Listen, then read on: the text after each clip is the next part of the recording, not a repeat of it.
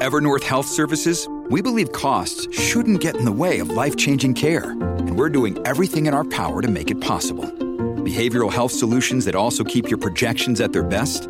It's possible. Pharmacy benefits that benefit your bottom line? It's possible. Complex specialty care that cares about your ROI? It's possible. Because we're already doing it. All while saving businesses billions. That's Wonder made possible. Learn more at evernorth.com/wonder. Another day is here, and you're ready for it. What to wear? Check. Breakfast, lunch, and dinner? Check. Planning for what's next and how to save for it? That's where Bank of America can help. For your financial to-dos, Bank of America has experts ready to help get you closer to your goals. Get started at one of our local financial centers or 24/7 in our mobile banking app.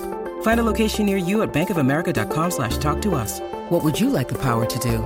Mobile banking requires downloading the app and is only available for select devices. Message and data rates may apply. Bank of America N.A., member FDIC. What's up, guys? Trent here. For the last 6 months, since losing my corporate software sales job, I have not had a salary, no manager to report to, no quota, and absolute control, freedom, flexibility of my time and my calendar. That's why I can start my mornings making videos like this one.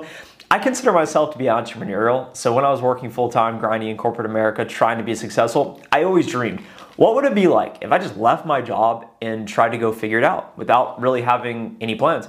And now that I've experienced that on the other side, the reality is much, much different than I ever would have imagined.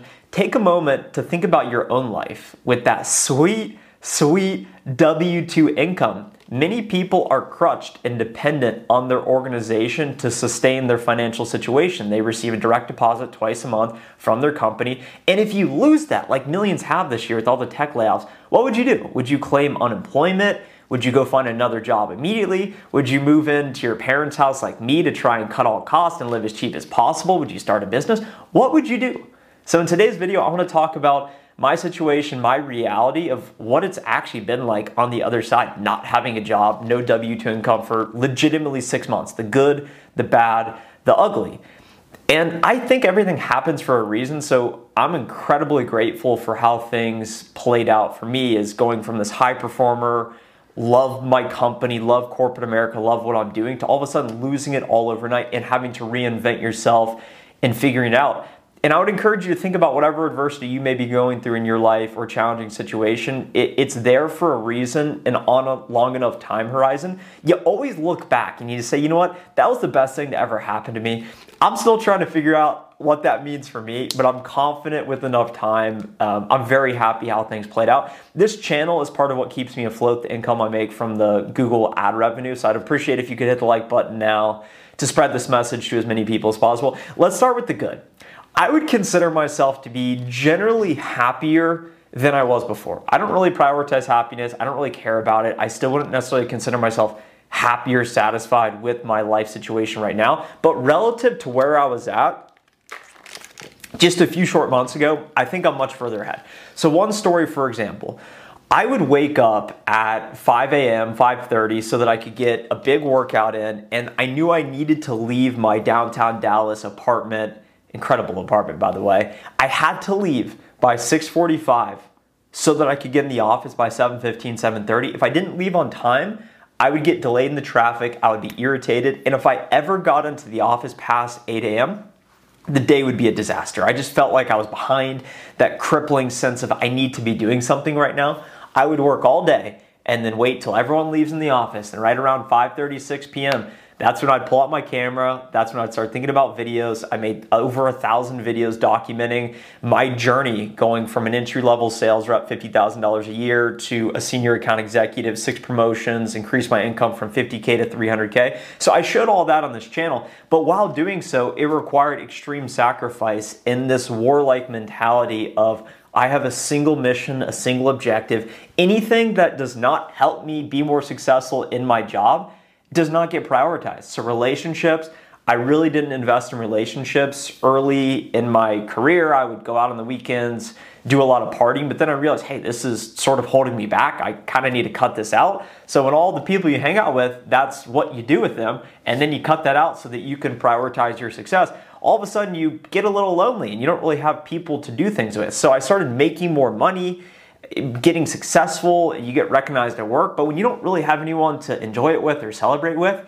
you kind of just find yourself, what even is the point of this? So I found myself going through the motions, not really satisfied with what was going on. And now as I look at my life now, at least I'm near my family. I live with my parents. It's not the perfect situation. There's pros and cons to everything, but at least when good things happen, we can say, hey, this is what's going on. Started to rekindle relationships with people I used to be really close with, being back in Ohio. So I'd say that's pretty cool. And you also feel a little bit less stressed when you're on the other side of it, because when I was in corporate America, I went to President's Club one year, which is really where all the highest performers go. And I remember one of the mornings, I told myself, I'm not gonna look at my email, I'm not gonna look at my computer, but of course I brought my work computer. And I just remember pulling it out, going through the tasks, doing prospecting, sitting at the lazy river, seeing people go on floats. And I was just thinking to myself, if I can't disconnect and enjoy myself now, when am I ever going to be able to disconnect and enjoy myself? And that was just the reality of being in that high-paced, competitive corporate environment setting. It was always constant comparison. So now as I look at my situation, being out of it, there is no more comparison. There is no more hierarchy of where am I at on the dashboard? How am I pacing relative to my quota? My ability to live and sustain my existence is now totally dependent on my actions. So I can consciously decide I will work less hard, but I will probably earn less money in the process. So it's a trade-off. So ask yourself, do you want a lot more money, which will require you to put a lot more effort, sacrifice time in your career, or do you want to have a better work-life balance and simply dial that back and spend more time with your family and your loved ones? Another pro of being out of corporate America and not having a salary is I feel like I'm growing in ways I didn't before. In order to start my career in software, learn that, and promote up, it required a ton of development, so much growth, and I evolved as a person tangibly. You can go back and watch my first video to a couple hundred ago, and you can tell the difference. And I was able to teach a lot of people in the process what I learned. I now feel like I'm growing in new ways because I'm completely out of the tech industry, which I loved. I'm in partially a new industry. I have a couple different income streams and I'm dependent on myself. So I'm now starting to prioritize other areas other than just wealth and money, specifically physical health and mental health. I'm really looking at that and saying, well, if I can't control what I put in my body, if I can't control the information I put in my mind, how am I possibly supposed to manifest my dreams into reality and make a lot of money, attract the right people into my life? I need to really work on myself and invest in myself. And by being out of the corporate hierarchy, it's really allowed me to do that with the time, because I now don't start my workday until 8 or 9 a.m. and I can really have my own schedule and work when I want. But of course, there's trade-offs to everything. So I would say the bad, and I wouldn't really say anything's bad, but the bad of it is, of course, the loss of immediate income. When you go from a really large salary, a large commission structure, to then you lose that overnight, of course, it impacts your financials in a way. I wouldn't necessarily say I've felt it tangibly, because if you are able to save up a large enough nest egg per se, what I do is I have a large amount of cash in an account that pays me 4.5% interest. So between the interest payments I receive, which is basically passive, low risk money, combined with the YouTube AdSense revenue, if you look at those two numbers and then compare that to your monthly expenses, if that's higher than your expenses, okay, you're good to go. Whatever is the difference, you can save it. So what I've consciously done is I said, well, hey, I need to turn this into an opportunity. My past average monthly expenses was about $5,500. I've cut it down to about $2,200 on average the last few months. So you can change that over time. You just gotta look at, well, hey, can I move in with my parents? Can I cut rent? What else can I do? I'd say the other drawback is I was really motivated by the corporate hierarchy of them telling me, hey, you need to close $1 million in revenue, and if you do that, we will give you this carrot, aka a new promotion, this new salary attached to it, new responsibilities, and people will respect you more in the workplace. You'll have more power in this building during this time period of the day, which is something I enjoyed. And when you don't have that anymore, you don't compare yourself nearly as much to other people, because there really is no comparison point, because you realize you're totally running your own race. But I actually really enjoyed someone just making it super simple and just saying, hey, this is what you need to do to be successful. And it simplified things. And when you get out of it, you start to say, well, should I set myself a monthly target of making $10,000 a month, $20,000 a month? And you start to question, well, what do you actually need? So it's created the opportunity for me in my current reality to now think about, can I identify opportunities and jobs and hire other people and pay them, tell them this is where we're going, this is the vision, and then align their interests into what I believe to be mutually beneficial to the whole? I've realized that's what entrepreneurs do. They identify and create opportunities for other people, build an ecosystem, and help develop and make other people be successful. So that was the system I love so much. My dream was to become an enterprise account executive. I now look at it and say, well, I'd like to go hire 5 enterprise account executives, but what are they going to sell for me? Who are they going to go after? And those are now questions I need to figure out. But ultimately, that is the trade-off. That is the challenge and the opportunity created as well. And I'd say the last bad is really just meeting people. It's pretty cool when you're working in a sales office in a city with a bunch of young people, guys, girls, and it just creates opportunities for you to build friendships with other like-minded, driven people, male and female. In the city, people say, well, this is what we're doing. You get together and you just have this network in a way, and you have this social status, whether it's valuable or invaluable. When you get out of that, you start to realize you are no longer associated with a company that people understand, recognize. When people ask you, what do you do? I don't really have an answer to that question. I'd say I'm an opportunistic. I'm a merchant. I create opportunity. So people don't associate me with a company, any opportunity. So they start to question, well, who is this guy? What is he? So what I've realized is I never ask people what they do. I'm more interested in the person and going below the surface. Hey, what are your values? What is your character? What do you care about? What do you like to do? What are you thinking about? What are you interested in? And you start to quickly realize, are people just talking about other people or low-level things, or are people talking about ideas and how they can better themselves? And that is what I'm interested in, and that's what I want to build on this channel. That's why I'm starting to post videos every day. So if you resonate with that mentality, subscribe to the channel now. Let me end with this. The ugly.